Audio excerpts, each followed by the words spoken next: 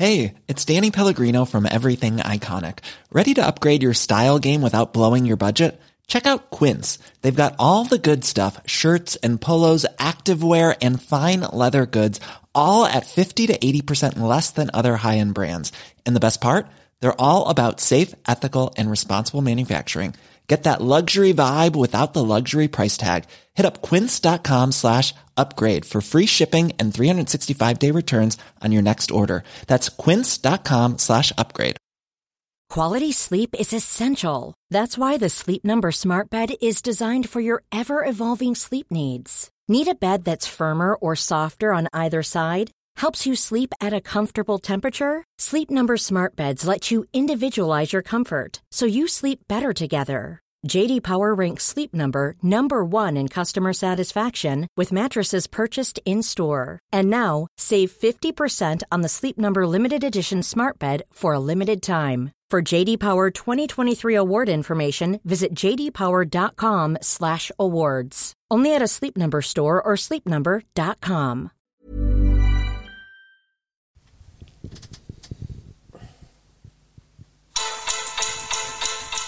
Hello, Egg Chasers. What are you doing? It's the Egg Chasers Rugby Podcast, the podcast about rugby that doesn't take itself or the game too seriously. How dare you, Tim? How dare you? I'm Tim with Phil. Hello, Tim. And hello, JB. Hello, Tim. How are you? Well, violent now. I've heard that. Triggered. I feel like affecting domestic abuse now. If only there was a woman in this room. If only. Thank God there's not. I'm offended you even Thank God joking there's not. about it. Yeah. So what a clown world we're living in. Absolute clown world.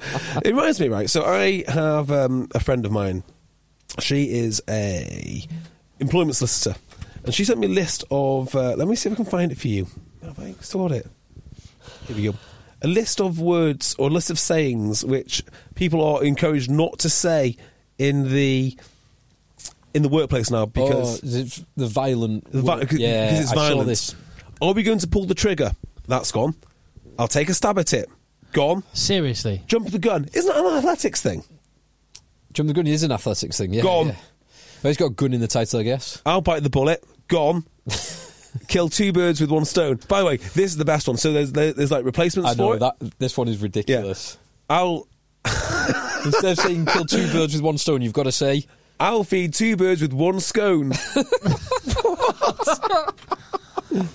What's the deadline? That's deadline. If your reaction... What's the due dates? Come on. There's a bunch of reactions, one of which to the Delilah thing was a lot of people going, they haven't banned it, they're just not getting the choir to sing it. Shut up! If your reaction to this Delilah story, and I don't believe anybody listening to this podcast, except for all the people we know who hate listen, and they listen even more than the people who listen normally. Hi guys, you know who you are. Somebody said to me today, right, we were joking about what you'd feed chickens, and our friend Special Marine Matt said, I'd feed them the bones of my enemy. Right, that's a lot of enemies. Those are some big chickens. And I thought about it like, who are my enemies? I thought, no, because they all have neck beards and zero protein content. They'd be terrible for animal feed. If your reaction to this story was anything other than, what on earth are you doing, WRU? This is pathetic virtue signalling that is doing nothing for anybody. If your reaction was anything other than that, you need to have a little look give your head a wobble and have a look in the mirror. Which, fortunately, it's much like... I quite like the fact these stories are coming thick and fast, these sorts of things. We've got the tackle law, we've got this Delilah thing. They are all part of the same problem, and we are actually, for once, rather than seeing the silent minority just swallow it and think this is ridiculous and not say it, we're actually seeing the silent majority pipe up and go, what are you doing? This has gone too far. This is crazy. Yeah. Which is quite nice to see occasionally. It is nice to see occasionally. Because you always get the sense that I know more people agree with me on many issues than this, but it's just I just keep it's fighting the fight, isn't it? Yeah. You can't carry on fighting. It's just so demoralising. Yeah. Like, which fight? I mean, I'm so obsessed with the tackle law that I don't think I've tweeted about anything else in rugby other than the tackle law, because that is my fight. I don't have people don't have the mental energy to say, do you know what, we need Delilah back. Why am I fighting this? Who cares? You tweeted about some of the merits of some broadcasting of the Six Nations as well. Yeah, we can talk about that. We don't need to get into that. Like straight away. Let's get into that. That's a great idea. All right. Well, so let's talk about it from the first round of Six Nations from a bird's eye point of view. What do you want to say about it? Thoughts? Yeah, let's not go into broadcast. Do you want to? Let's just stick to Six Nations for now, right? So we'll stick a little bookmark in that. We'll come back to that. I love the France game.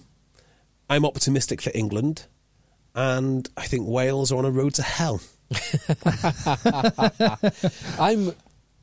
I'm more optimistic about Wales than you probably are. Interesting. Now, I think there's one key takeaway from the England and the Wales games, or the Ireland and the Scotland games, depending on what shirt you're wearing. You've got, in international rugby, you have to be clinical. And Scotland were clinical, England were not. Ireland were clinical, Wales were not. Yes. In that first half, Wales had genuinely four very good chances to score tries. They gifted Ireland 7 points by Bigger throwing a pass to James Lowe on one of those four. So that's a 14-point swing on that one alone. But there were three others. The bigger getting caught by Ringrose 5 yards from the line because Ringrode's already slipped. It's kind of a 2-on-1. You've got Morgan getting held up over the line by Porter. And then in the last second of the first half, you've got Morgan going down the right-hand side with the break where maybe he should have held onto it, but he kicked in field and the ball gets dotted down and it's game over. Those four tries, one of which was a 14-point swing, even if they score one of the other ones and don't have that 14-point swing, they're right in that game, and that second half was 50-50. It was 6 of one, half a dozen of the other. On the flip side, Ireland, they took those two chances in the first 10 minutes. You get the James Lowe intercept, and after 21 minutes, they're 24 points up, and it's game over. More than that, I think you touched on something with, and at this level, of course, everyone's trying their hardest and they're putting their best foot forward, all the rest of it. But I will just say there's something about Ireland where they manage to pull an extra little 0.5%. They chase a lost cause, just that little bit. And that Andrew Porter holding up, that was a great example. But there's a bunch of examples through that game where sometimes you can't quantify it, and it's only a tiny little thing that you can't. It's just in the air, it's in the ether. But there's something about that Ireland team that just seem to do things and go to another level that other teams don't. So I'm going to directly disagree with you now. Okay, in a way. So here is my take from Ireland. I found this really interesting. So I only really paid attention to the first half because I thought second half Ireland don't really care that much. It's done, isn't it? By the end of the first half, it's done. And one of the things that made me think it's done was when the commentators said.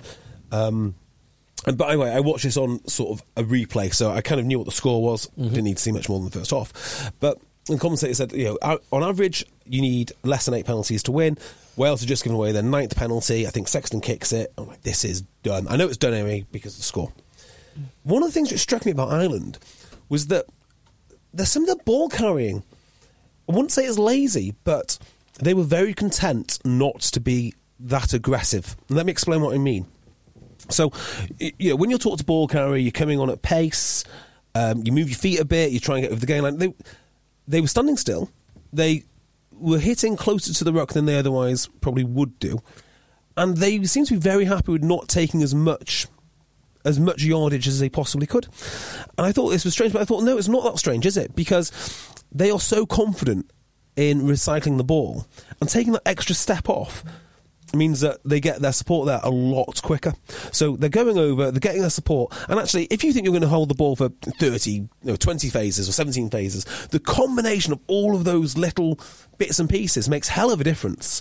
Whereas when you watch Wales doing their thing, they're fighting for every yard. They're going maybe a yard further on, and they're getting turned over. They're just completely frantic. They're going coast to coast. They're not patient. Ireland's performance, to me, and I think it sums it up with how calm they were with their carries, was just confident. It was confident. It was a bunch of professionals who knew exactly what they were doing, and that's why they don't need to play like absolute maniacs continuously. But when it's on, it's on. And when they need to work hard, you are right, they do work hard. But I just thought, there's something in that with that carrying, because it's not it's not the all-out that you would expect. When Ireland are manic, it's without the ball. That manic comes in when they don't have the ball. On that carrying, so that's interesting, because I'd observed the other half of the equation on the carrying, and it was mentioned in comms a few times. And I think with what you said there, it kind of puts the two halves to make a whole.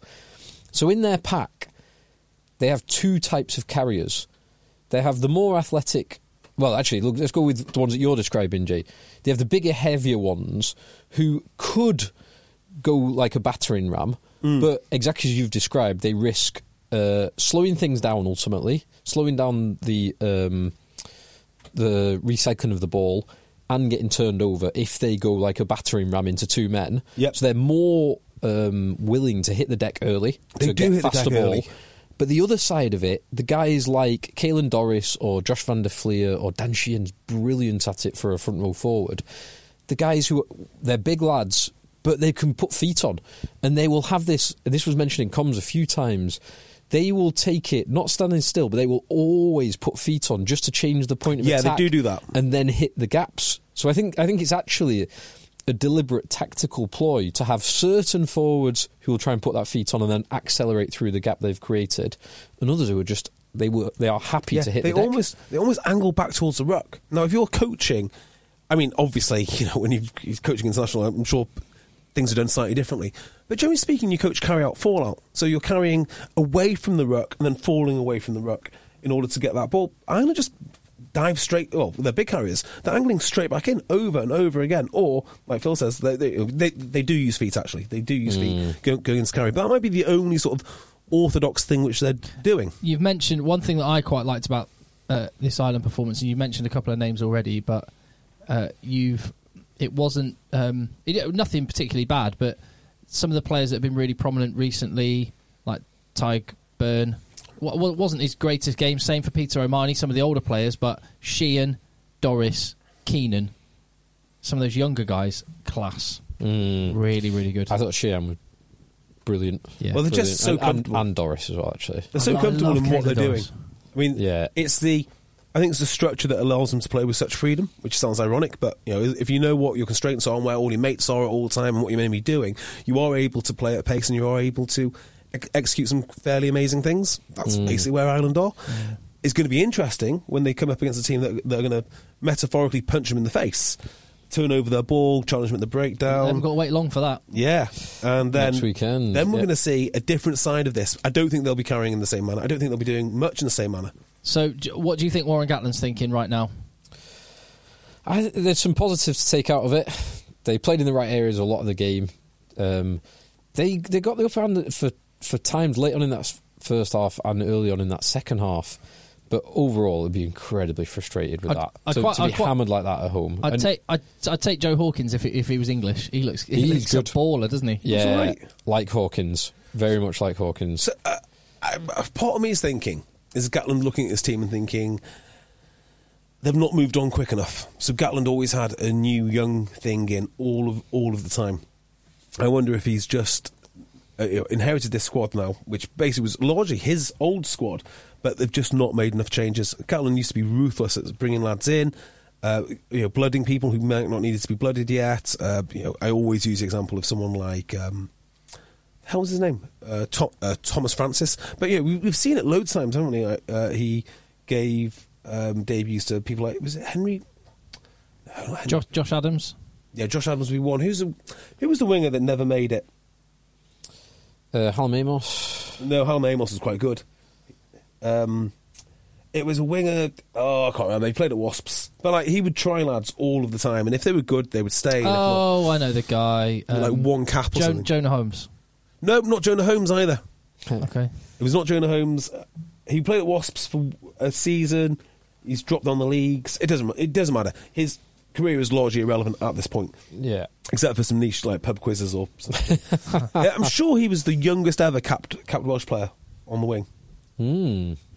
So they do have the young talent, and maybe they've just waited too long to blood it. Has Gatland made an error because he still has some of the players he used to have, like you say, his dad's army. Which there's quite a few of them. They were referred to as a dad's army when Gatland was still in charge of them last time, yeah. And a lot of those players are still there. However, what's happened in Wales is if it was possible, the domestic situation in Wales got even worse while he was away. So there have, unlike with France and you've seen it with Ireland constantly, that production line, the system, the coaching, the investment, the infrastructure is all there. Wales have got none of that, and it's only, if anything, got worse. And some of the players, probably many of the players, because of the WR funding links to the clubs, I think I'm right in saying they still don't know if they're going to have contracts offered to them next season. Yeah, you're right. By the WRU and their clubs. That the Welsh regions, some of them, like Ospreys, for example, are playing as well as they are, when a huge number of that squad will not know if they have a job next season, is remarkable. Ludicrous. Yeah, I want the RFU to just burn the whole thing and start again. I think, broadly speaking, the same remedy would be appropriate for the WRU. If anything, it's an even more urgent... Burn it, yeah. Like, just replace it with anything, really. Yeah. It's hard. The senior players didn't do well in this game. Let's talk about some players. Tipuric, who wasn't there? Tipuric Limited got replaced, I think, early in the second half. I thought Faletau had probably his worst game I've ever seen him, and I've seen him in a Bath shirt for many years. Actually, to be fair to him, he was normally class when he was fit for Bath. But yeah, he was almost totally anonymous in both attack and defence. I thought Liam Williams was class. Was he 32 though? Must be 32, yeah, he's 33. not that old, Faletau. I mean, he could be. Yeah, is he in his prime? Probably just a little bit. Maybe he's on the downside in the autumn. Yeah. So it's only a few months ago, but yeah. Yeah, he's 32. Yeah, Faletau is a sort of player that in the past has got Wales on the front foot on his own. Yeah. Anyone who's got half a rugby brain, and I believe Farrell does indeed have half a rugby brain, would say, yeah, shut that guy down. The rest of it might be a lot easier. So it's not that surprising that they shackle Faletau early doors. I would. That's a fair point. Jack Morgan looked good. Yeah, he did look good. Really like him. I thought Beard and Alan Wynne-Jones, Beard just too many silly infringements around the ruck and the maul. And actually, I think one of the big talking points for the weekend is the way that the ruck was being officiated. With the jackler, if they're not supporting their own body weight, if their hands are on the floor and their hands are taking body weight, they're in the wrong and they're getting penalised. It wasn't Matt Colley. No, Matt Colley did France, didn't he? Matt Colley did France. Carl Dixon did this game. And there was one from Adam Beard where he's the jackler, but his hands are not going on the ball. His hands are supporting his body weight past the ball. He then kind of props himself up and walks through the ruck. But he gets penalised because he's not supporting his body weight. Rightly so. And I thought, I've never seen that get penalised before. Not in that way, because he was very much on his feet. And he wasn't going for the ball. He was going over the ball. If your hands touch the floor, you're in trouble. So I completely agree with it. I think it was exactly the right call. And I'd actually like to see more of it in this dimension that we've seen this weekend. Because I think if you clear up that ruck area, there are a lot of injuries and a lot of just so the two things it would probably solve, or not solve, but help. One, injuries, because if the jackal is depowered, I'm not saying get rid of the jackal. If the jackal is depowered, or you've actually got a jackal within the laws, the existing laws of the game that are officiated, i.e. shoulders above hips and support your own body weight, I think that is both safer, but also you're going to get quicker ruck ball. And so it's going to allow more continuity for the attacking team, which is going to allow, if people want this kind of rugby, more attacking rugby. Well, on that, I don't know if you want to talk about France just yet, but there's a lot to be spoke about the jackal and the lack of jackling which France implemented, because it nearly lost them the game. Never bothering. Yeah. Is there anything more on Ireland, Wales at this point? I thought... Well, only that... Well, let's do France, then let's double back and talk about France-Ireland. Well, we'll talk about that, but just one thing I wanted to mention was Ringrose, who... He didn't do that much going forward. He put in two amazing tackles, both actually on Dan Bigger, the one that I referenced before. When Dan Bigger butchered that try. Yeah, with the try butchering, that was amazing, because Ringrose slips and Bigger kind of falters as well, and he gets across and hauls him down immediately. That was brilliant. But his second one was the rib tickler on Bigger.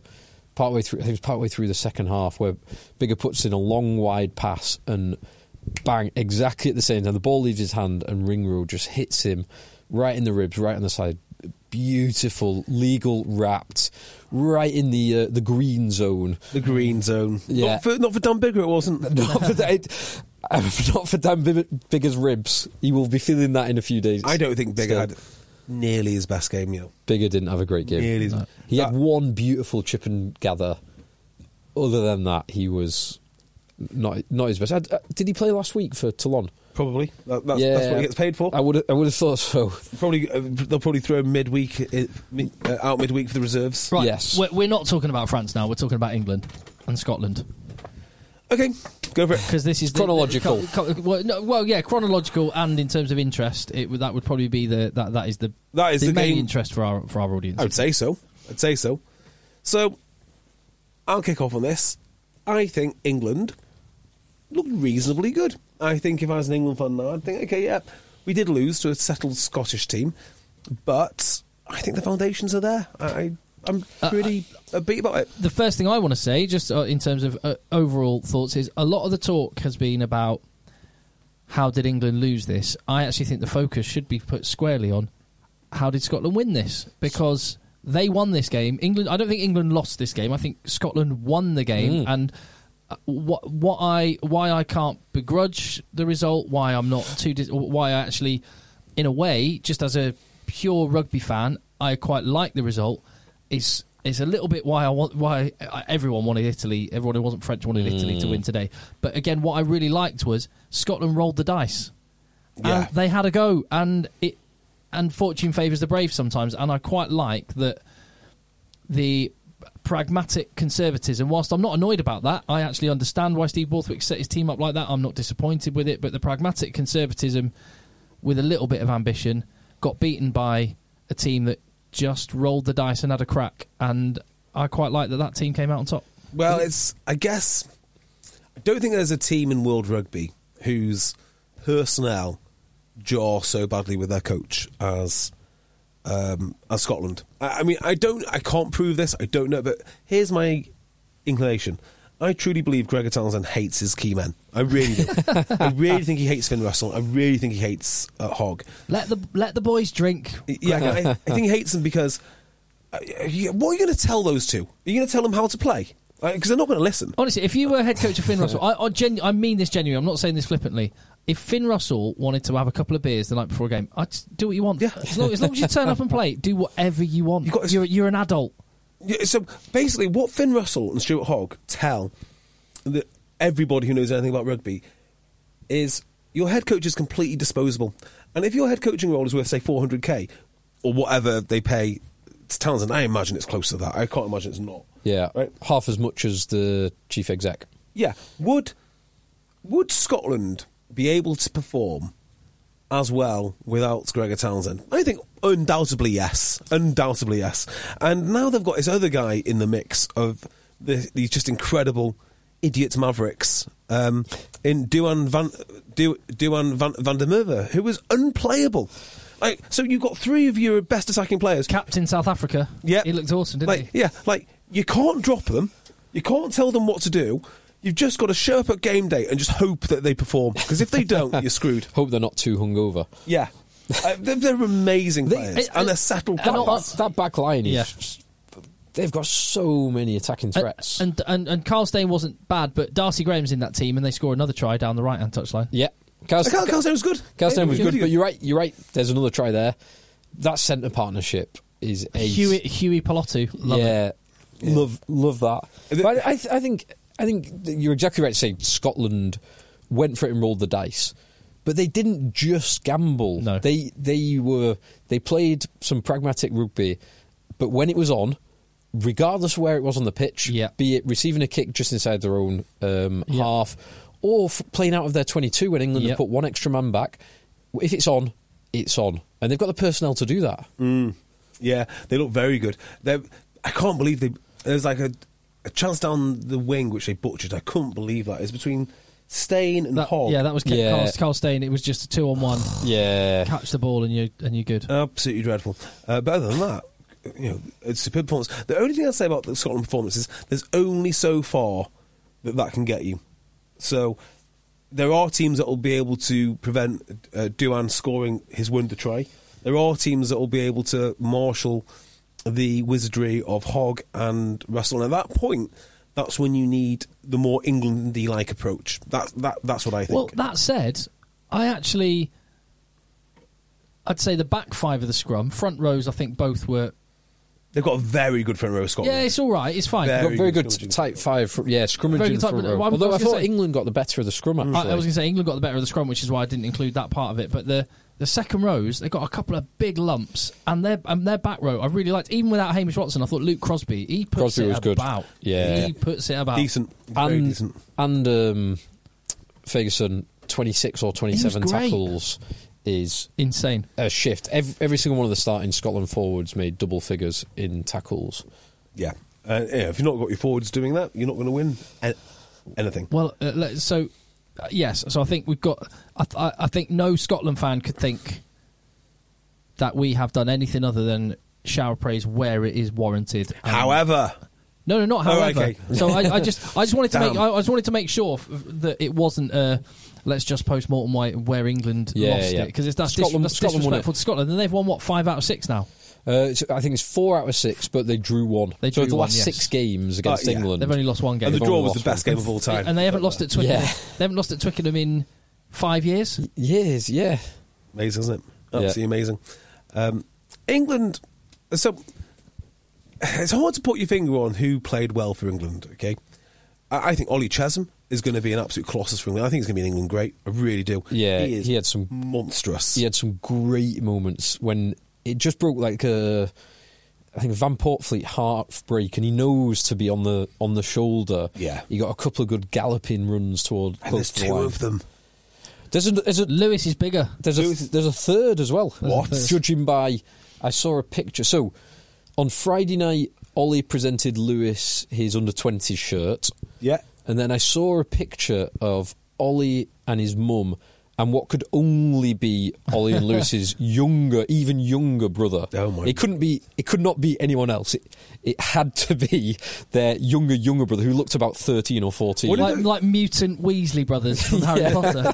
I wonder if they're going to turn into the English Tuolangis. That'll be a little. And actually, the biggest and the best of the Chesham should then go and play for Samoa as a thank you.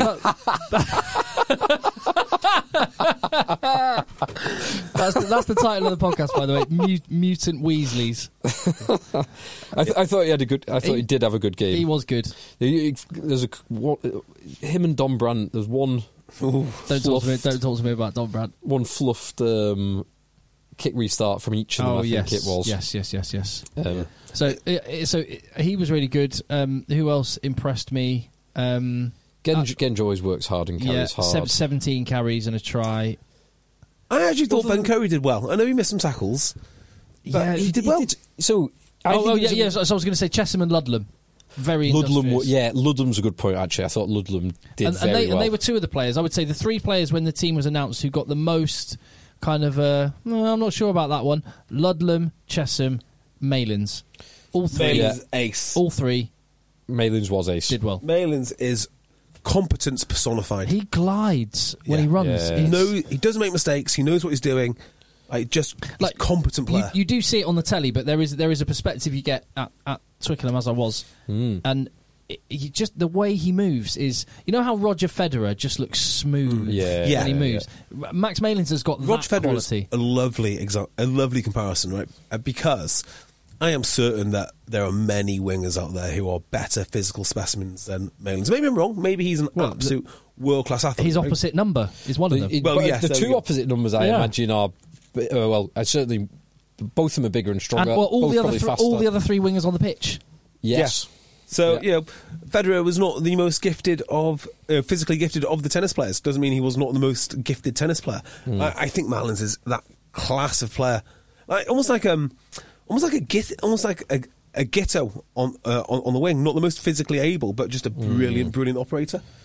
So yes, speaking of wingers' sizes, got to make this point. JB, your services are needed urgently. Oh, okay, yes. I need you to hunt down and weigh Ollie Hassel-Collins and Duan van der Merwe. Mate, I'm the man to do this. You've never weighed a player in your life. Hold on. What's your weighing pedigree? I haven't weighed a player. My pedigree on this is, and I'm very, very proud of this, Ollie Hassel-Collins, the first England international to come from my school. Ah, nice. You never weighed him, though. St Bart's, a comprehensive school in Newbury, has an England international on its honours board, and I'm really chuffed about that. And I used to play with his dad, so I could call. We could do it first hand. I could just call up my old teammate Neil and say, pick up your son, get on a video call on the podcast, pick him up. How much does he weigh? Well, what I want to know is, so Duan and Ollie Hassel-Collins, so they're both listed at 6'4". Are they? And they're listed at 1 kilo difference. No. 104 and 105. And I think that is... If they are the same height and weight, then there's something very different about the Duan height and weight to the Ollie Hassel-Collins height and weight. So, maybe... maybe... Ollie Hassel-Collins is 105 kilograms. So that sounds about right for a 6'4" man who, is built like he is, maybe. Duan's weight so lean, is way off. Unless, of course, he's a fungus or something. Unless he was spored. Duan is just... He's so big and so strong and so quick. Yeah. He is the player that PS Spieth was meant to be. I wonder. No, it doesn't matter. I was going to say, I wonder if he juiced when he was a teenager back in South Africa. Don't say that. Let's not ask any questions about that. Let's not. I don't mean it anyway. He doesn't mean it. He's awesome. Call off your lawyers. He's phenomenal. He's absolutely. Let's just enjoy it for what it is. However it happened, let's enjoy it. Yeah, exactly. So, okay. Let's deal with the elephant in the room when it comes to England. So firstly, a lot of the attention and focus, and I fell into JB's trap on WhatsApp. he was throwing bits of Farrell meat into the chat, knowing I'd bite at some point, and I ignored it. It took me 12 hours to get a nibble. I ignored it, and then the mountain of meat was just piling up on there. And then I had to chow down on some of it and defend Owen Farrell. But before we get to that, and players who some people think are past their sell-by date need to go or whatever, you do not get over 100 caps for your country unless you are an incredible player. But I don't blame any individual. It's not about blame. It's just about what I saw. Ben Youngs is... if you're not going to start him, and I don't think England should start him, what is the point? Yeah, agreed. Oh God, you're preaching to the converted. Yeah.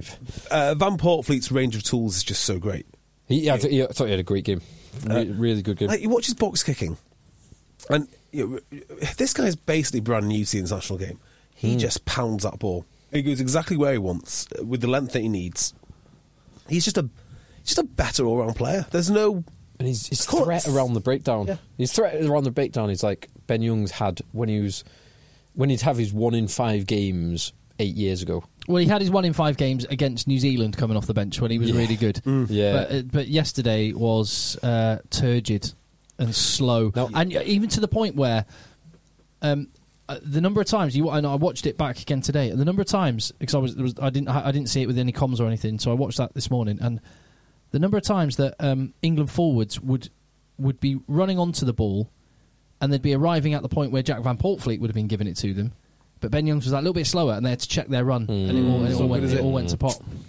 Now, I do want to talk about that, because I think that's one of the England traps that Borthwick's not the only coach to fall into, and Eddie Jones isn't the only coach to fall into. What would be the other trap? So... Kyle Sinclair being fly half more than any of the fly halves. Is that what you're talking about? That is an England trap that he fell into. There's the Manu trap, which he avoided. He did. He did very well to dodge the Manu trap. Yeah.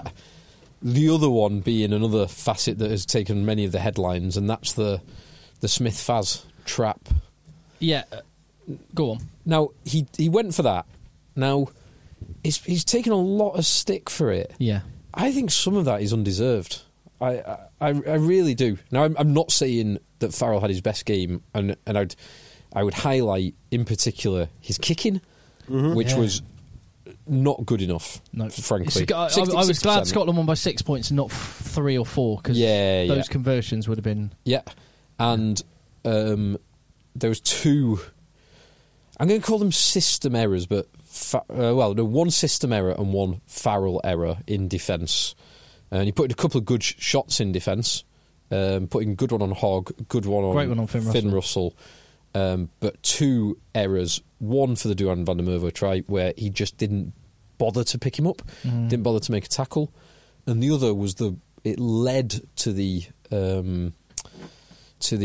Hugh Jones try, is where Faz jumped out of the line to try and put a shot on Finn Russell, leaves a huge hole, and Hugh Jones waltzes through it. Jumped out the line to try and put on a huge shot is the story of his career. I hate saying it over and over. That is the story of his career.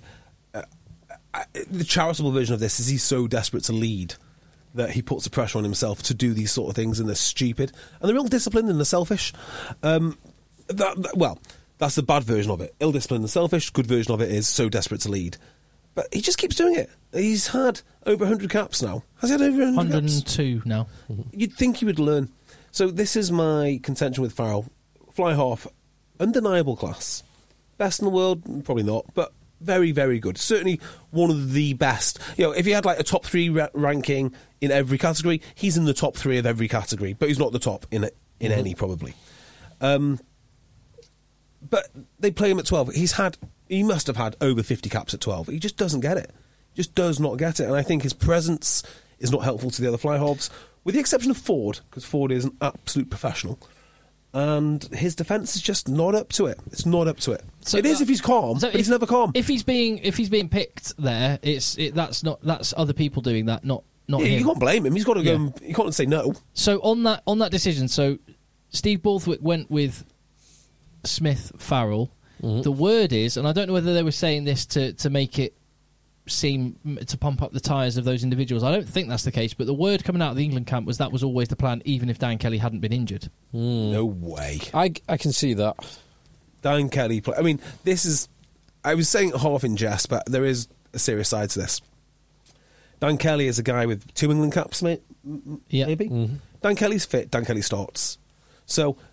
I think we openly acknowledge that Farrell is not the world's best 12. No. I probably would play Dan Kelly with 2 caps ahead of him, despite everything that Farrell's done. So then, what do you do with Farrell? He's a captain. He has to play 10, doesn't he? He has to. Well, I think he has to play 10 because he's England's best 10. I do not think George Ford is. Oh, he's not fit at the moment. But if George Ford is around, Ford's around, well, I think there's enough. I think there's enough evidence to say that Ford Farrell does work. But we can come back to that another time. So just on this is the one question when people were saying, "Can't believe Steve Borthwick did Smith Farrell," and the question, and I know you only said it to me to get the rise, and it works. But my question to you is the same question I've posed to a bunch of people: is okay, who would you have put 12 then? And you get blank faces back, because this is an issue that England have. They do not have, and we've talked about it for years. When you look around the Premiership, what players are there? Piers O'Connor at Bristol. At one point, I thought he might have been the solution. Yeah, I agree. Yeah. But he's not kicked on in the same way you'd want Mark him to. Atkinson, injured. And 33. I'm not fussed about that. If he's fit and playing, I'd Seb Atkinson at Newcastle. Yeah, you got Seb Atkinson and Lewis. Newcastle Gloucester, sorry. You got Seb Atkinson and Lewis Yanwu, who are just early in their career. Max Ajoma at Bath hasn't been getting in the team, but I really like. Yeah, again, Genius. Very early in his career. If he gets a good run, he could push for it. Is there any more English 12s other than Dan Kelly playing in the Premier? Ollie Devoto's been injured for ages. Ollie Devoto is probably the most senior. But we've not seen him in so long. No, we haven't seen him in Sale 2 have got years. like 3 of them, but even I wouldn't pick them. Sale have got Manu, who's not really a 12, but has been playing 12. Sam Hill. Who's probably not going to be there next year. Sam James is 13. Yeah. Luke James started his career at 12. I mean, it'd be a brave... Luke James would do a great job, actually. No, just to go back. He's not. You're not dropping him into international. And so I think that has to be an important part of the context. Is that is dearth the right word where there isn't anything? There's a dearth of 12. There has been for a while. And if the IRFU were running English rugby and had the involvement that they have in their provinces as in Premiership clubs, is he they wouldn't have allowed Andre Esterhazen to be at one of the clubs. They wouldn't have allowed Orlando to be at Newcastle. They wouldn't have allowed, because they'd say, we have a massive issue in our national team at 12. We need English players in there to give them time. The fact is the Premiership is not incentivised to do that, and this is one of the issues with the Premiership, is that, there's no 12s, what do? We'll pay a massive South African. They should have a bounty, shouldn't they? So the RFU should be able to have a bounty to add to your salary cap of, say, Sam Burgess, like 70 grand, right? Yeah. We need an inside centre. If you get an English qualified inside centre, you get an extra 70 grand on your salary cap. Yeah. So so the Harlequins might go, do you know what? We like Andre Esterhazen, but we're going to give the spot to Lewis Anyanwu and invest Andre Esterhazen's money somewhere else because there's extra. That's a great idea. I would do that. My problem with this, right, is... Oh, what have I done? Ooh. Oh, no, nothing. It's all right. Is... The World Cup is around the corner, relatively speaking, around the corner, okay? And you think that Farrell's your fly-half. You must think that. You must think Farrell's the fly-half. You can't think he's your 12. Right? Oh, I agree. Right. So I think he is the first choice fly-half. We also have the problem of he's the first or second choice inside centre. So if he's your first choice 10, it means he's also your most important player. So if that is the case, you have to stick him at 10. And you're thinking now, okay, we get to the World Cup final. He's the most important player. He's driving the team. What do we do at 12? And the answer is this is when you experiment. This is when you look around the squads. And if you have to go for something crazy, like a Luke James, or move someone like...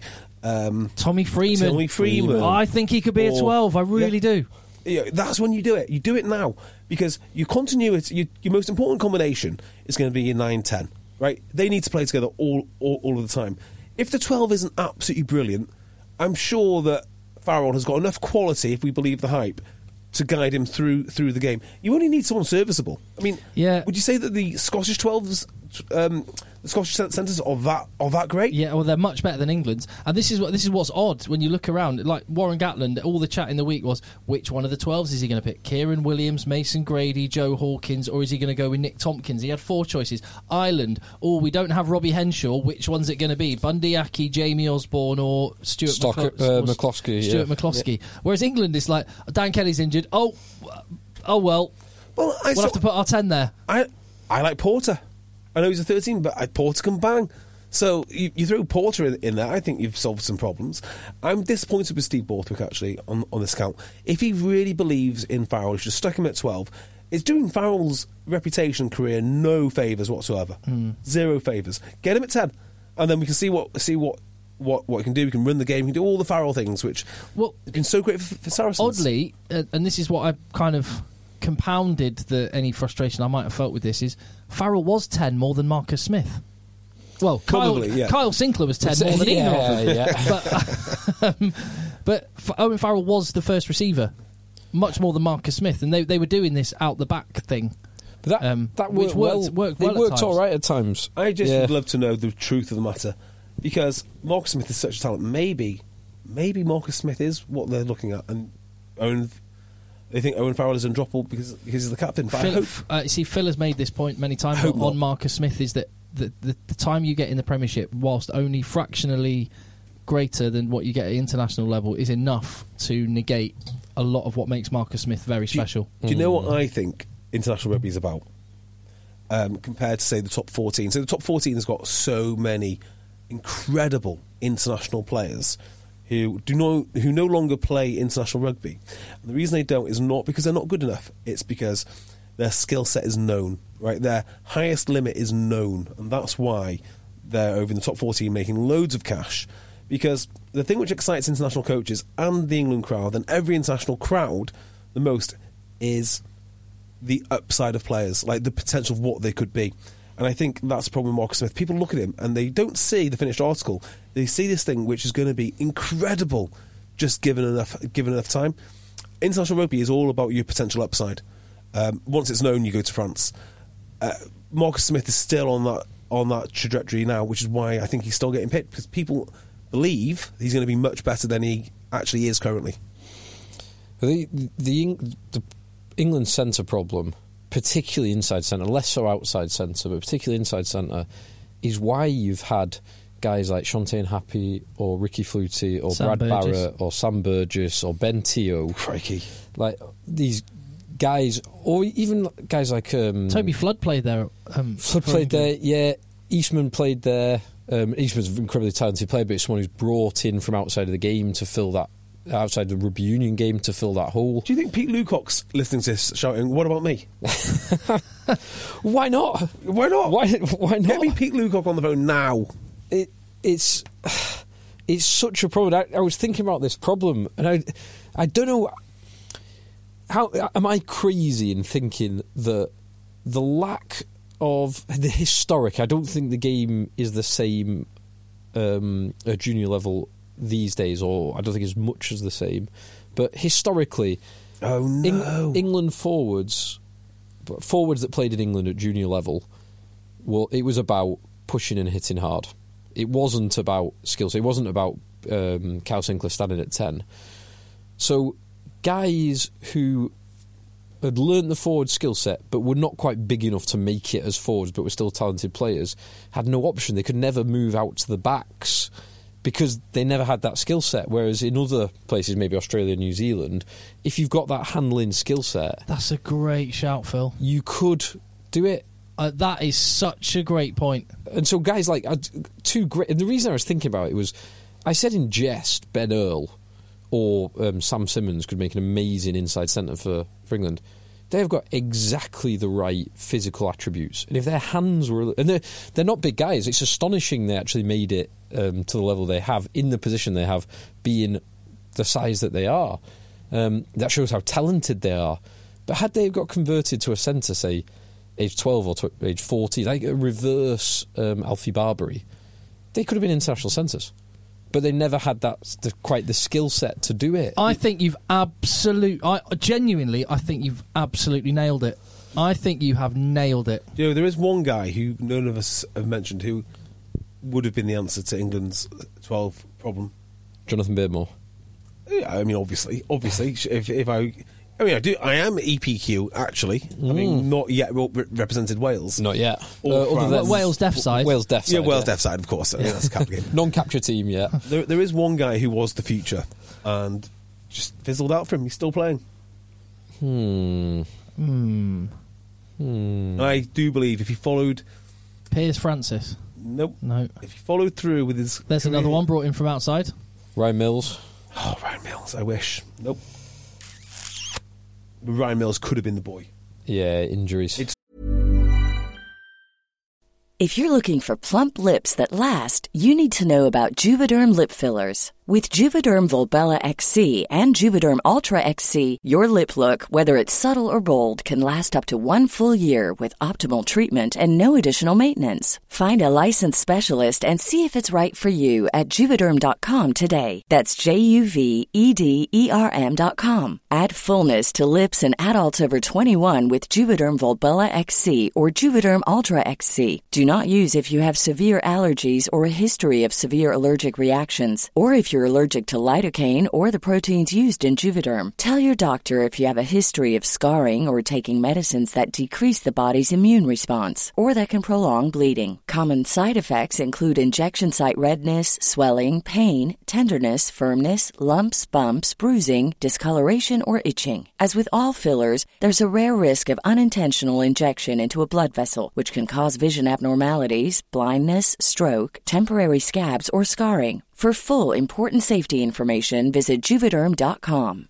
Many of us have those stubborn pounds that seem impossible to lose, no matter how good we eat or how hard we work out. My solution is PlushCare. PlushCare is a leading telehealth provider with doctors who are there for you day and night to partner with you in your weight loss journey. They can prescribe FDA-approved weight loss medications like Wegovy and Zepbound for those who qualify. Plus, they accept most insurance plans. To get started, visit plushcare.com/weightloss. That's plushcare.com/weightloss. So when I'll say it's so obvious, and you think, God, that guy Could have been the solution to all our problems. I'm trying to think. still playing probably on a lot of money, actually.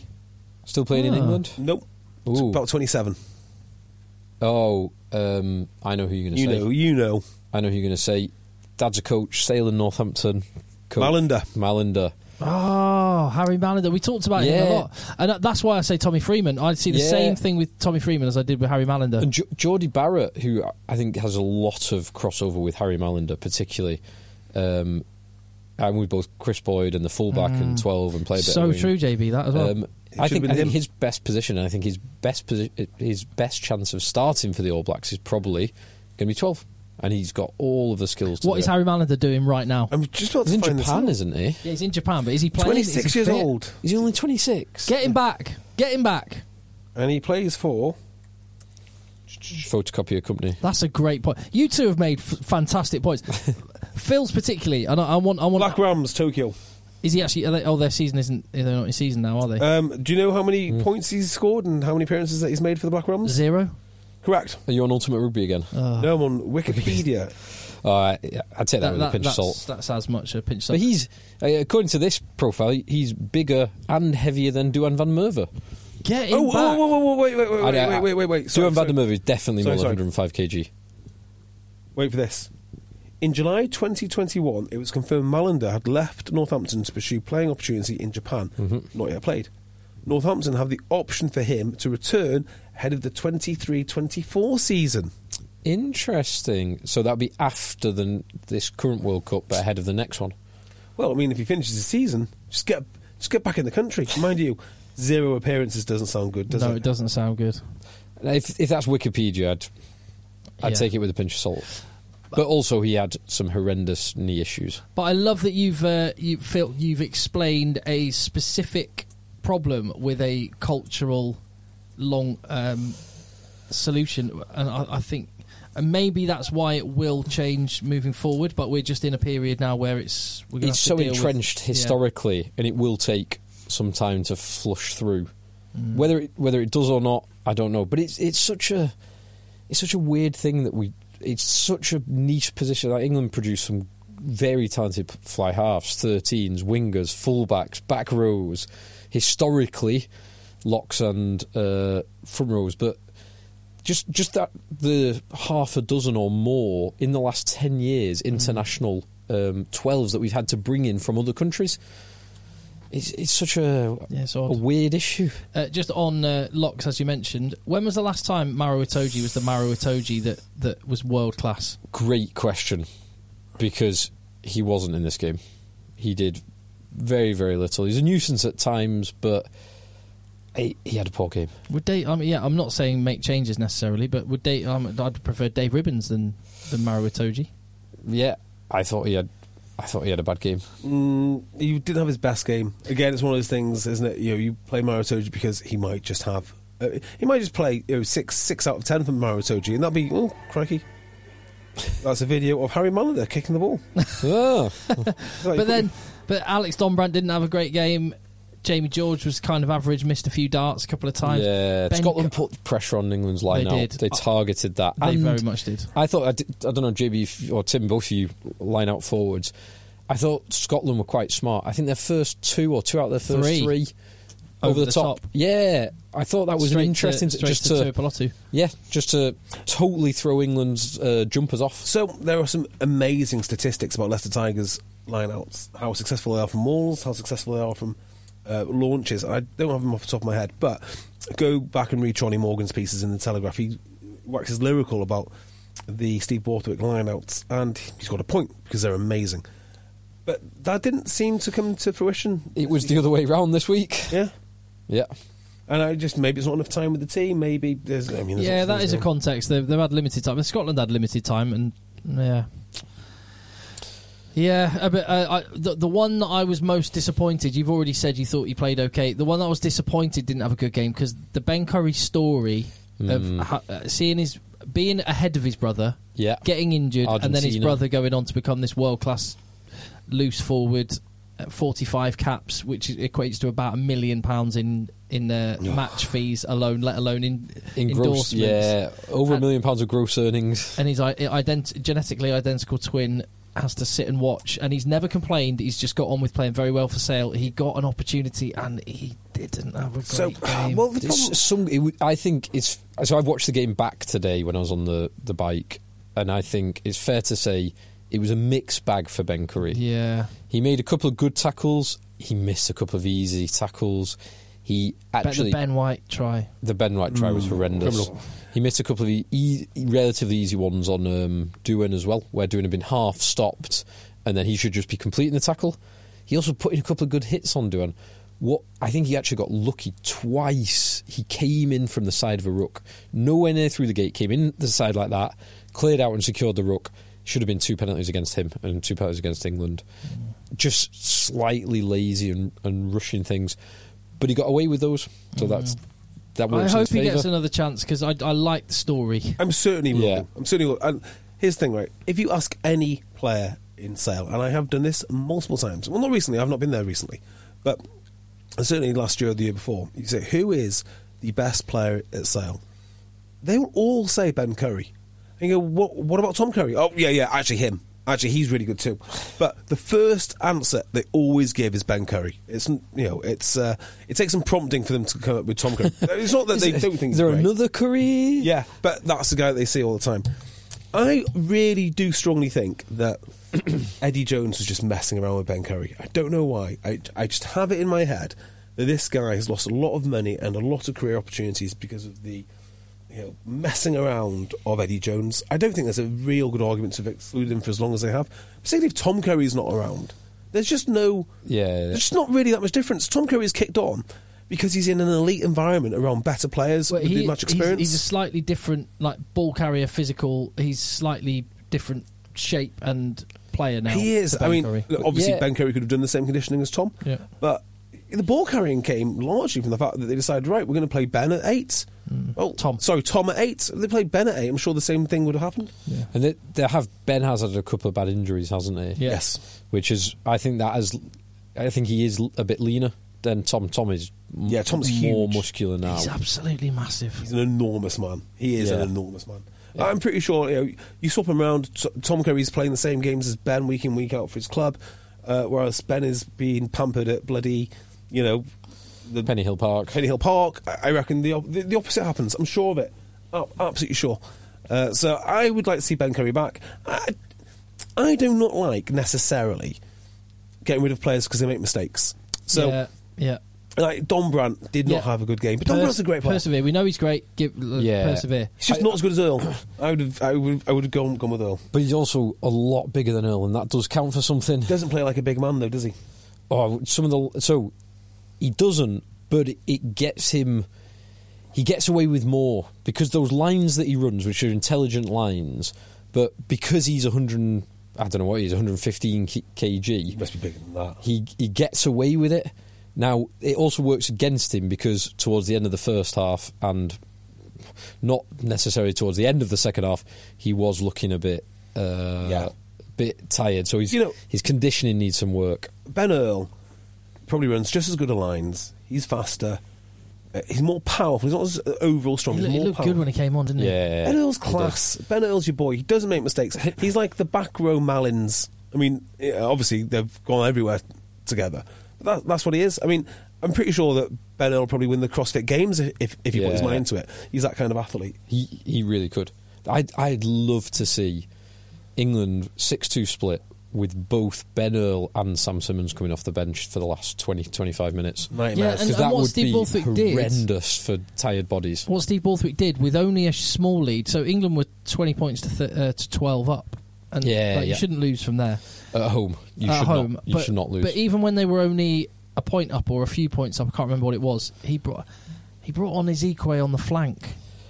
And that and the Young's selections, to me, it was like... I wonder if he's trying to fix the line-out. Possibly. Possibly. It felt there was all the talk about in the week that maybe Nick Ezekwe will play 6. So I think that was premeditated that's where Ezekwe was going to come on. I don't actually remember Ezekwe playing much for Saracens this year. He's been injured a lot. With any notable success at all. I just didn't like the. I just thought it's part of the whole slowing it up thing. I like Ben Earl looked great when he came on, but they But hey, it's Monday morning quarterback. I'm certain England are going to be okay. I did think that they looked more dangerous in the Borthwick than they did under Jones. I think they'll be fine. I think Yeah. What, I'm not sure there's that much to worry about. The most worrying thing, although Borthwick referenced it in his press conference and said it takes time, was the defence.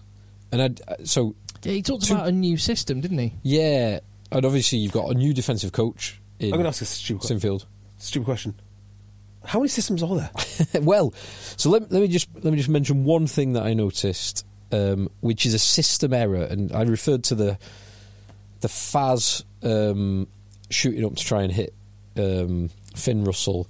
That's maybe part of a system error, but England's defence was very soft for a lot of that game. We've seen England's defence be very hard, and England's defence was soft.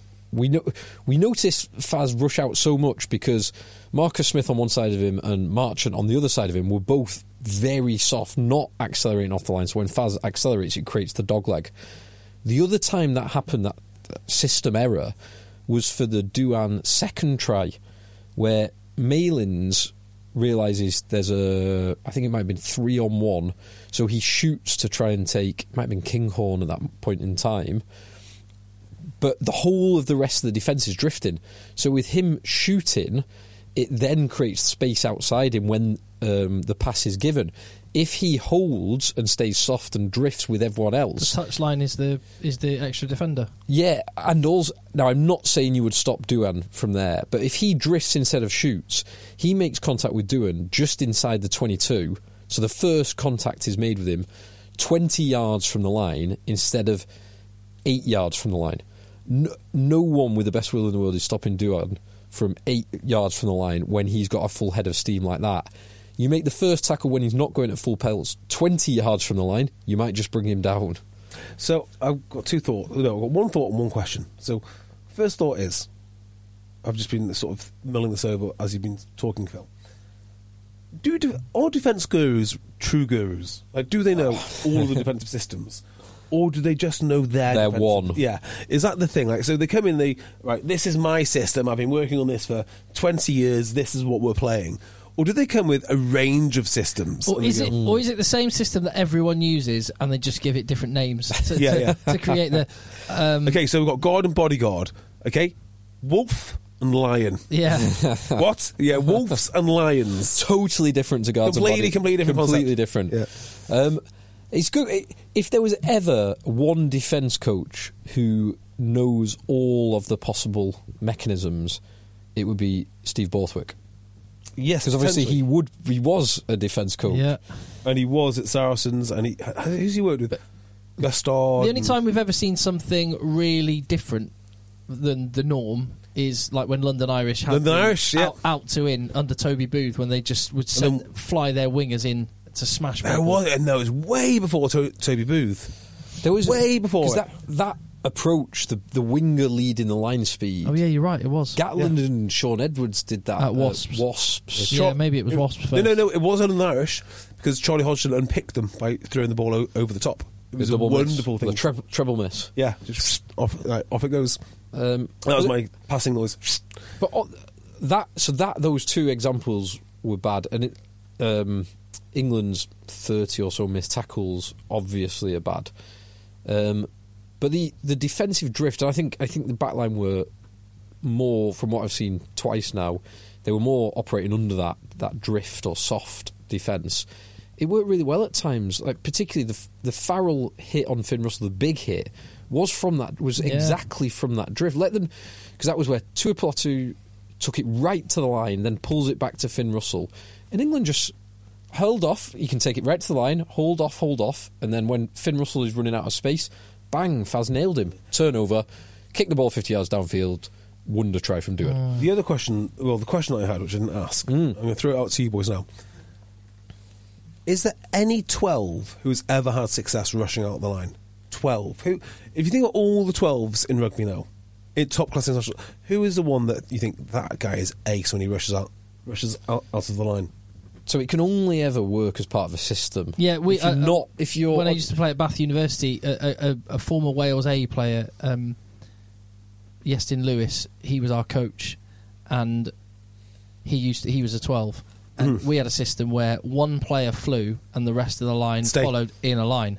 So it was always one player had license to go and smash the ball carrier. Well, you sometimes do it with the 9 or the 7 off the back of a line out, for example. So that's a very precise question. The reason it's so precise is because I can think of 2 13s that do it instinctively outside of the system, and they're amazing at it. Lacorno Wam, Chris Harris. So, and I know that they're not trained to do it because, well, I don't know about Lacorno Wam. You've asked Chris Harris. Yeah, Or well, I know Mark about Chris Harris Atkinson. because Mark Atkinson will tell you. Like, he just gets himself in these situations that you think he's complete no man's land, and before you know it, he's wasted someone.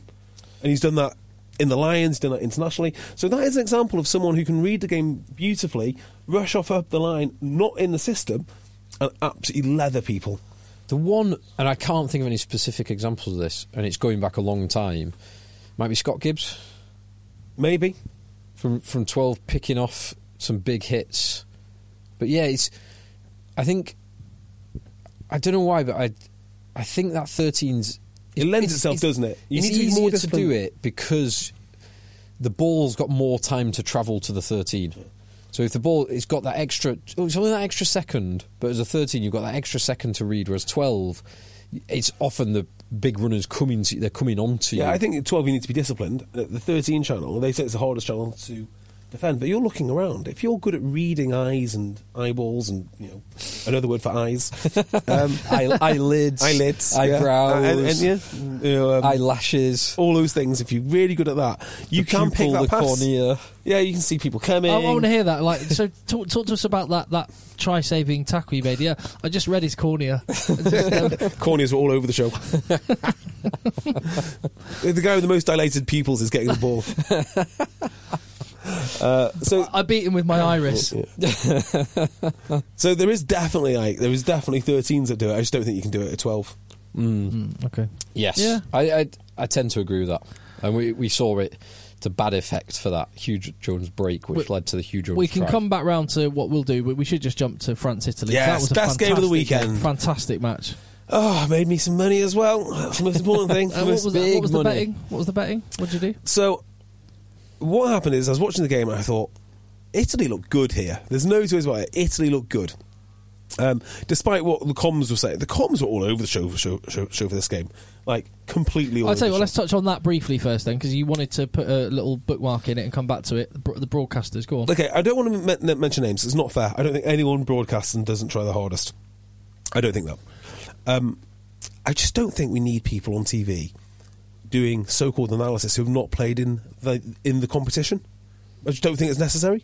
I don't know how you comment on what the change rooms are like. Six Nations is not just a rugby tournament. It's a historic event. It's got, 100 years of history or something? It's got a lot of history. Those fixtures are 120, 130, 140 years old. Yeah. So you're talking about people that played before you. You're talking about the experiences of when you played and what it meant to the players that had previously retired. There's lots of Six Nations. It's not just rugby. So I don't think it's good enough that we just get someone who knows something about the ruck or the maul. Well, I would say there's two sides to the same coin. So let's say you don't also don't give someone a job or keep giving someone a job just because they've been there. They've been there. Yeah. Everyone will probably know who I'm referring to with that, but I don't need to say names. No, because they don't mean to do a bad job. They don't mean to be an entertaining or an informative, but sometimes they just are. So today it's a very difficult one, particularly France versus Italy,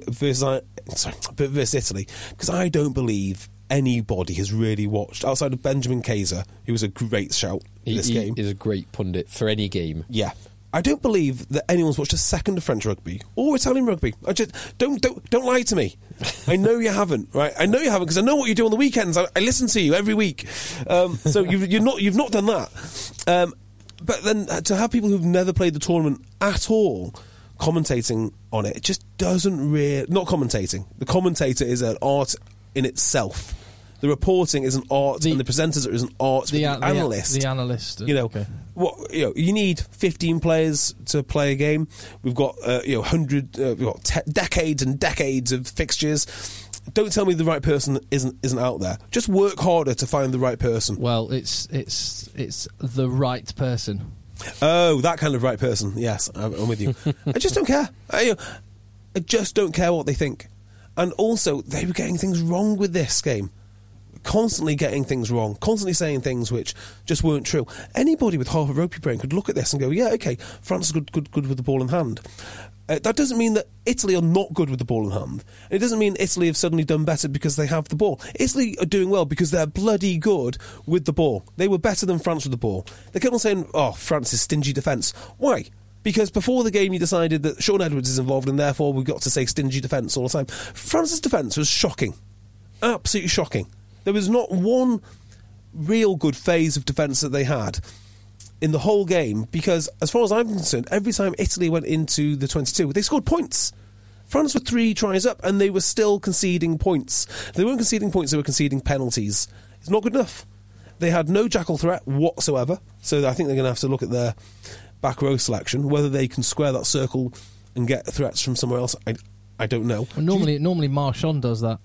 Well, that's what they said in comms. And Dante. And yeah, like that. I disagree. I genuinely wonder if that was having seen the 2 games on Saturday, and it was being refereed differently. There was support for the attacking team and less support from the referees for Matt the Carley, I thought was brilliant. He's a good referee. Sean Edwards does not agree. Okay, Sean Edwards is wrong. Matt Carley is absolutely spot on. And if Sean Edwards doesn't agree, he needs to adjust what he's doing to make sure Matt Carley does agree, because that's his job. So, on Matt Carley, he was giving penalties, and I thought, oof, I wouldn't have given that. But you look at it, he's right. He's absolutely right. He's consistent, he's pernickety, he's detail orientated. He probably doesn't referee to the spirit of the law, but he gets the letter of the law. Absolutely spot on. There was one where the French jumped over the line, and this is the line out, sorry.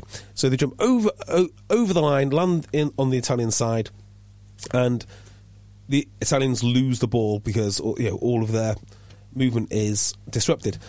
I would have just let that play on. But immediately, penalty. That's a hard penalty to give. There were a couple of others, like the extra roll when France were going forward. That's a hard penalty to give because nobody wants to see it. But he's right. He's right on all accounts there. So I thought he had a really good game. He was right about hands on the floor when Malvaca went to steal. Yeah, you can't argue with the decisions. I guess, a lot of referees would have gone, that's not really materially affecting the game. I'll let it crack on. Yeah. If it has no effect on the game, I'm totally with you. Crack on. It's where it does have an effect on the game. And it may have done in those cases, yeah. There's a good example, actually, of the player jumping across the line, the lifted player jumping across the line from the Wales-Ireland game. Wales had a 5-metre line out, and James Ryan jumps up and across, steals the ball from, I can't remember if it was Beard or Alan Wynne-Jones, goes up, and he didn't get called. And he actually lands, through on the outside of the Welsh line out. So he jumped up and across, lands on there, wins the ball, and gets away with it. Yeah. So I was watching this. So it doesn't often happen at our low level, but occasionally teams do use movement. So there's one team in particular when we were playing them. They were throwing to the front. We stole all their ball. So they started moving. They had another line out where they just sort of moved to the back, but they had a front pod. Now, after seeing that, the clever thing to do would be to throw, dummy throw, but then throw your jumper into that line jump. out. You can't dummy throw, but dummy jump, yeah. Sorry, what did I say? Dummy throw. Sorry. Yeah. Someone's feint the jump, and then throw your jumper into their line out so the returning pod can't get a clean jump on the second guy. That's what we should do, and that's what we will do from now on. Nah. So, it makes a lot of sense. France had no jackal threat. It's worth dwelling on this because the Italians ran the ball really well, but there's no one to stop them on the ground. And if you've got no one to stop them on the ground, you can be the best bunch of defenders in the world. But eventually you will tire, and that's why the Italians were able to get so much ground, almost at will. And their attacking shape, it reminded me of Bristol, when Bristol were good. They just would form up, people were looping around, they were coming into different channels. I thought Italy looked very, very good for what they did for significant periods of time. It's great to see. It really is. And Italy, they obviously beat Wales last year, they beat Australia last year, they beat a very good Samoa team. Yeah, they hammered. They put 50 points on a very good Samoa team.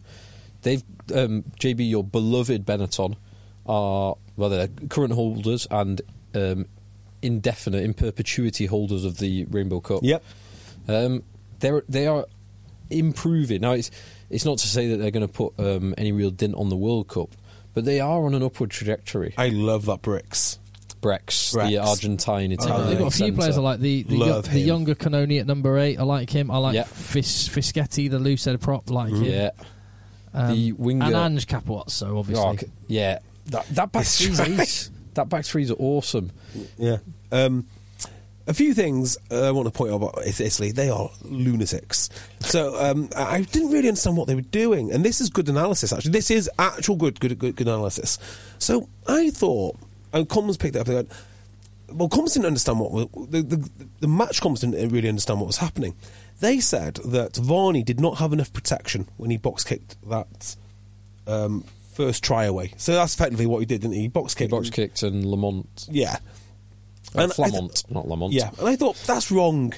That's wrong, because look at what Varney does. He's not waiting for his protection. The easiest thing in the world is just to wait there and get, a caterpillar ruck. So whatever it is, that's on Varney. It's not on the protection, because he's made that decision. Mm-hmm. So then you've got to ask yourself, why on earth is Varney doing this? And do you hear what they said at half-time? No. Immediately O'Driscoll, he's done that because they know from analysis that DuPont doesn't sweep around the back. So they think the space is literally there. So they've got to form the ruck, chip it over. And I couldn't work it out for the first half. They just kept on going to the same space over and over again. And if you watch rugby in the Premiership, you hardly ever see a scrum half box kicking without his protection. But Varney was doing it pretty much every other phase. The other thing which I thought was wild was some of their exits.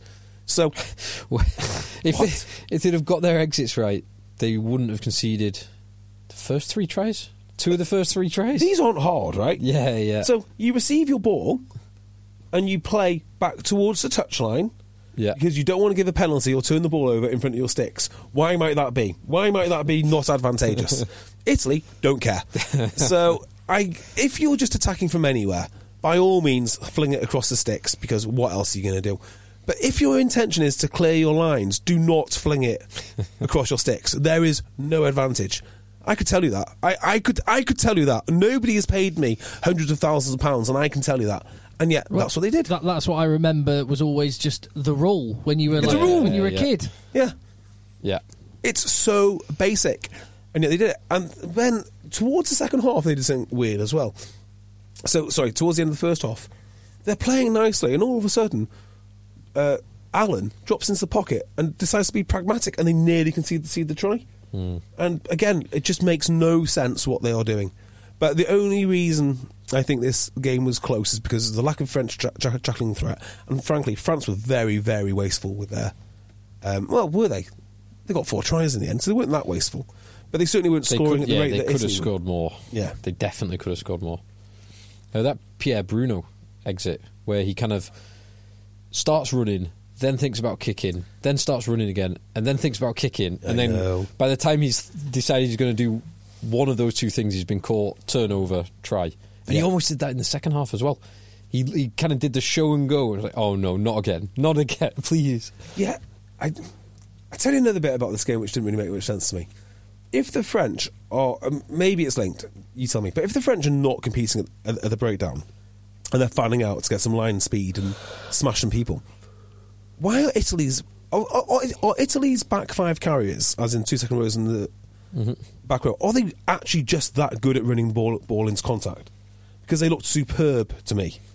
Or is it because they're getting quick ball and the French line speed, even though the fanning out just isn't there? I don't know which one it is. I think that speed, it compounds it, doesn't it? If you don't compete, you're not slowing down the ball, and if Italy are wanting to play fast, then...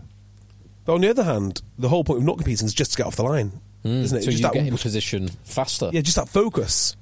So I don't know if they called it wrong. I don't know what the disconnect is there. But there certainly is some disconnect, because Italy made them look weak.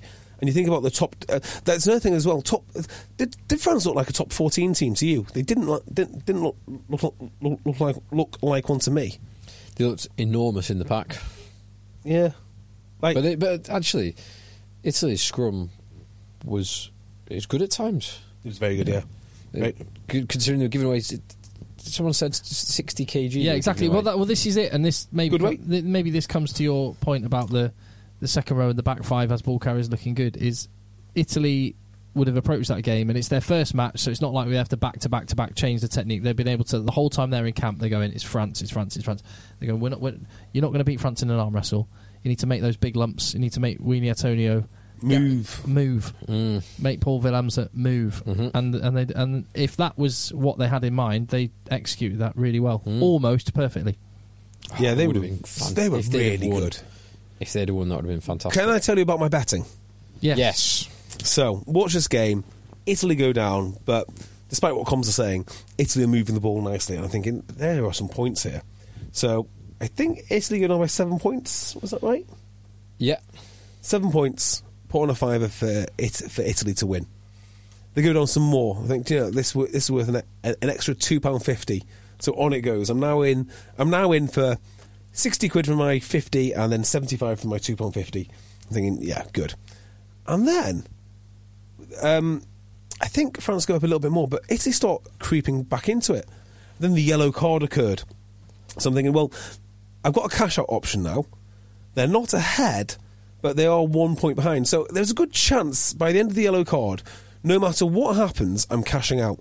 They go ahead. I'm thinking, okay, yellow card, cash out.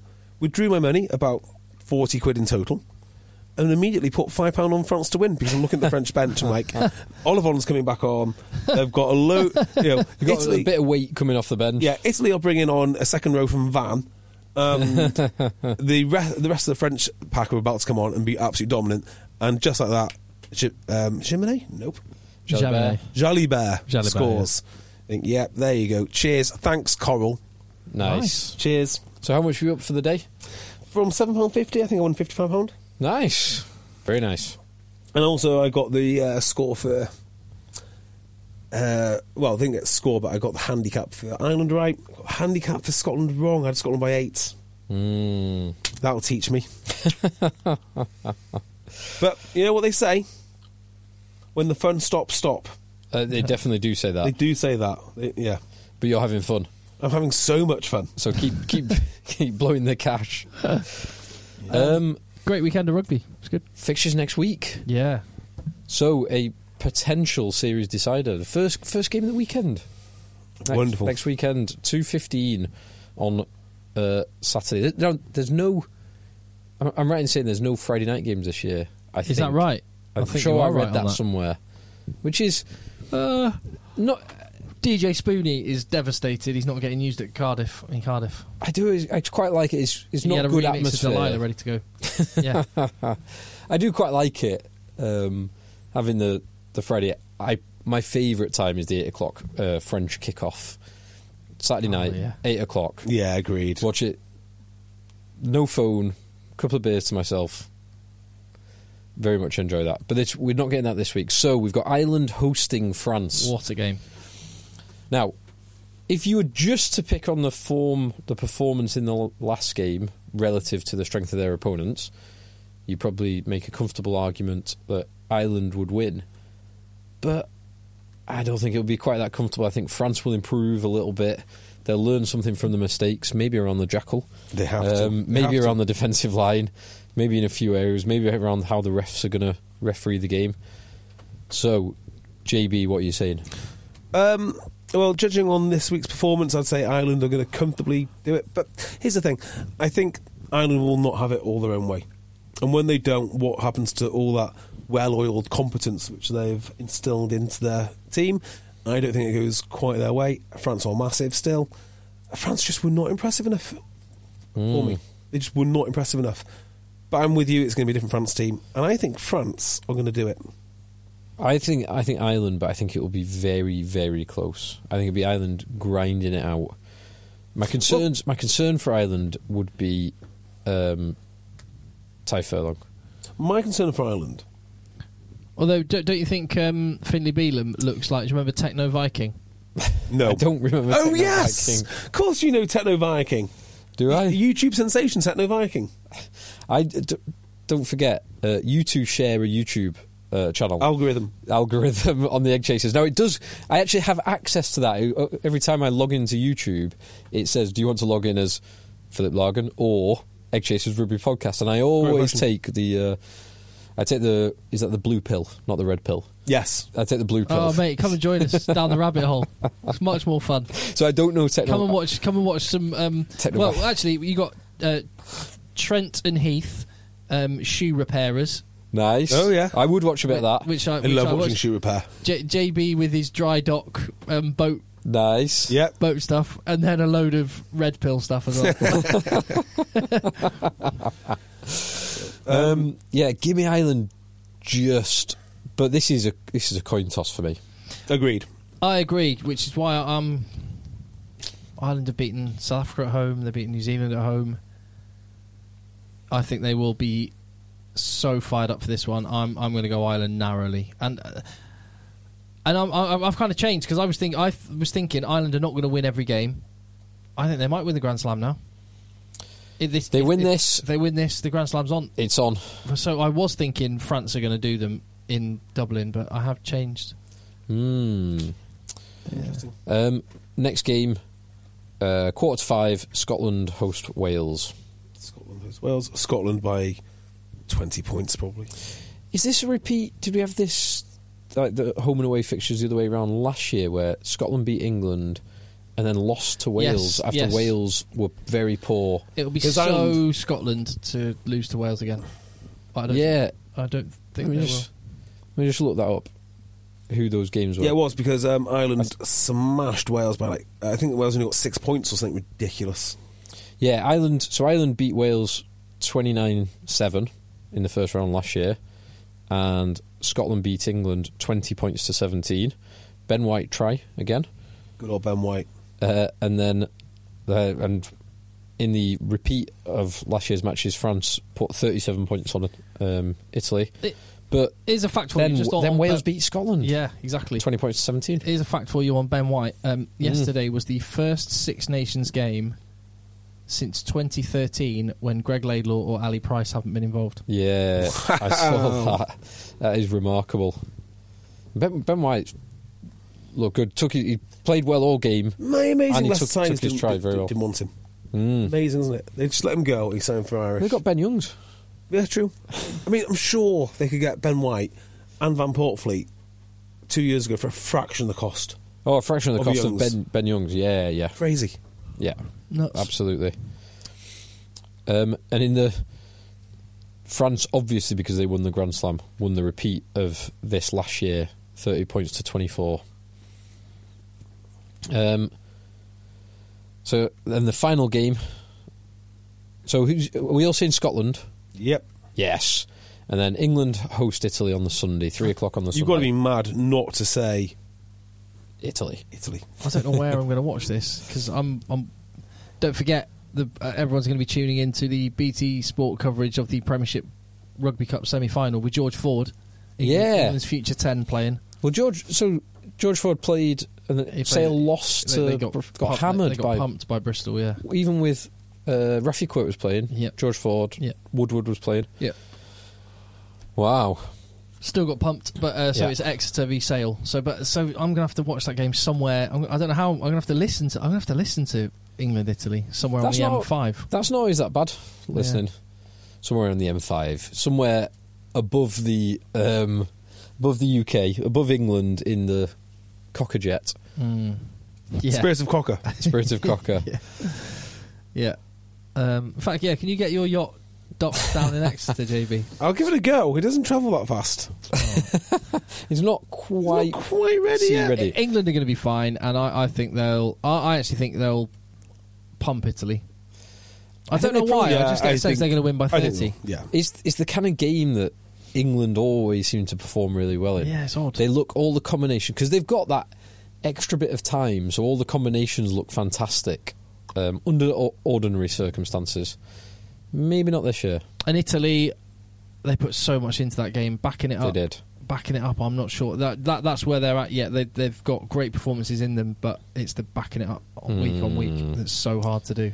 Very much so. So I'm going to go for England by 21. I think that's about right. Yeah. Take it. Ireland by 3, Scotland by 7, England by 21. So for me, I think France. But that's kind of more hope than expectation. People keep asking me, like, who do you support, Wales or England? I'm like, neither, France. I can't quite explain my distaste for the WRU at all. Now the RFU. I've got I stayed with my nephew on Friday night, and as soon as I got in the car, he came to pick me up from the train station. As soon as I got in the car, he was like, "What channel's the rugby on?" He's 6. What channel's the rugby on? It's like, why aren't BT Sport playing the Bristol v Sale? So I ended up finding YouTube on YouTube on his telly, the under-20s England v Scotland, and he was happy then. But oh my god, like, he knows everything about every player. He knows everything. So he's 6. Does he know how heavy Sam Simmons is? Oh, he hasn't got into that yet. But, some of my finest work. It's like it's cool. It's cool. That is awesome, because they're like sponges at that kind of age as well, aren't they? My mum says I was exactly the same with regards to rugby. Just would watch it all the time. Whereas, although the reason I was going to say that is because the team of 14, 15-year-olds I coached, like, I asked them who watches the rugby, and like a handful of them went, "Yeah, I watched some Six Nations." No one watches it. Nobody watches. There's so many boys playing but not watching. Yeah. They watch football. I don't know if that's. I imagine it's slightly different in the southwest, but up in Manchester, no one actually watches rugby. No. So people know that I like rugby. People who know me know, but they don't really know much about rugby, right? So here's a text that I got from a friend of mine. So I actually caught some rugby on TV today, totally by chance. I feel like the Six Nations is a regular thing, ? Anyway, bad luck Wales. That's the one I saw. Wow. Very good. Wow. Yeah. On that bombshell. On that bombshell. On that bombshell. Six Nations is a regular thing. You said you had a question you wanted to ask me. Oh, yeah. On the pod? Oh, yeah, I wanted to know who deadlifts the most in the Cocker household, because this sounds like it's a ferocious competition now. How did you come by asking that question? I was flicking through Instagram, because I like watching lifting. I'm not gonna lie, I really enjoy watching lifting. And your lovely lady wife was there lifting 145 kilograms. Wow! And I'm like, hang on a minute, Fair Tim play. can't be doing much more than this. I'm not. I'm not. So I have lifted 180, but I'm not lifting that at the minute. Deadlift like 160, 165, You must be 170 tops at the minute. So I understand. So I know all the Cocker statistics. So I believe Kate's on 145. Yeah. Mm. Louis on about 120. Louis is around he's done 130, but because I want him to keep the form, I won't let him try and lift too heavy. The youngest Cocker is on 75, looking for 90 this year. Wow. You're there's some big heat there, Tim. Yeah. How are you going to look your family in the eyes if people start overtaking you? Well, generally, it's a fact of life, isn't it? And certainly with Louis, I can definitely see that kind of the sort of law of the jungle, alpha male, one declining, another one rising, and there is a point when we sometimes go and do a park run together. I'm still a couple of minutes ahead of him, but the gap is slowly just closing, and it won't be long because he's 15 now. Give it another, and he's rangy as well. Yeah, give it another. I reckon year and a half, and I reckon he'll be lifting more, and maybe by 17. If I was in your situation, I'd be on gear. I'm not leaving anything to chance. Well, his testosterone levels, 15 will be through the roof. Yeah. You can't compete with that, Tim. No.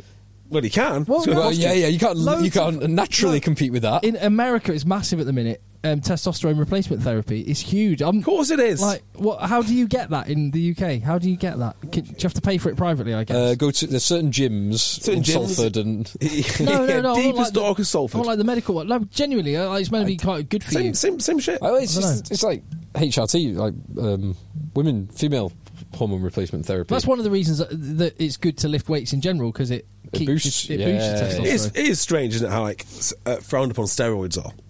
Because obviously you're cheating this and the other. But no one ever goes, hang on a minute, you've got 2 sacks of silicone in your chest. I mean, that's okay, is it? That's okay, but somehow steroids are, frowned upon? Oh, hang on. And in CrossFit, there are a lot of sacks of silicone. Yeah. Oh, hang on. More than the average population. What's that needle for? Is that testosterone? Oh, no, it's lip filler. It's lip filler. Completely normal. And steroids are still completely frowned upon. I think you should go for it if that's what you want to do. Juice it up.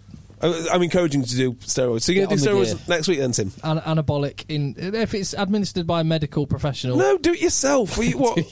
When have you been such a coward? Well, look where doctors got us in the past. JB, do you know how you can do this in a slightly more surreptitious manner?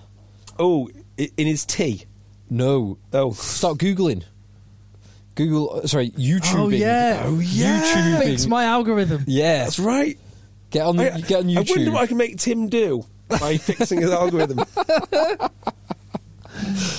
I just remember you said that if you go to some dodgy sites and one of us ends up getting a knock on the door, getting arrested, you've just incriminated yourself. Oh. Right. Thank you very much for listening. If you appreciate the content, hit subscribe, tell a mate, go to patreon.com/eggchasers for more. Let the boys play. Nice. Planning for your next trip? Elevate your travel style with Quince. Quince has all the jet-setting essentials you'll want for your next getaway, like European linen, premium luggage options, buttery soft Italian leather bags, and so much more. And it's all priced at 50 to 80% less than similar brands. Plus, Quince only works with factories that use safe and ethical manufacturing practices. Pack your bags with high-quality essentials you'll be wearing for vacations to come with Quince. Go to quince.com/trip for free shipping and 365-day returns.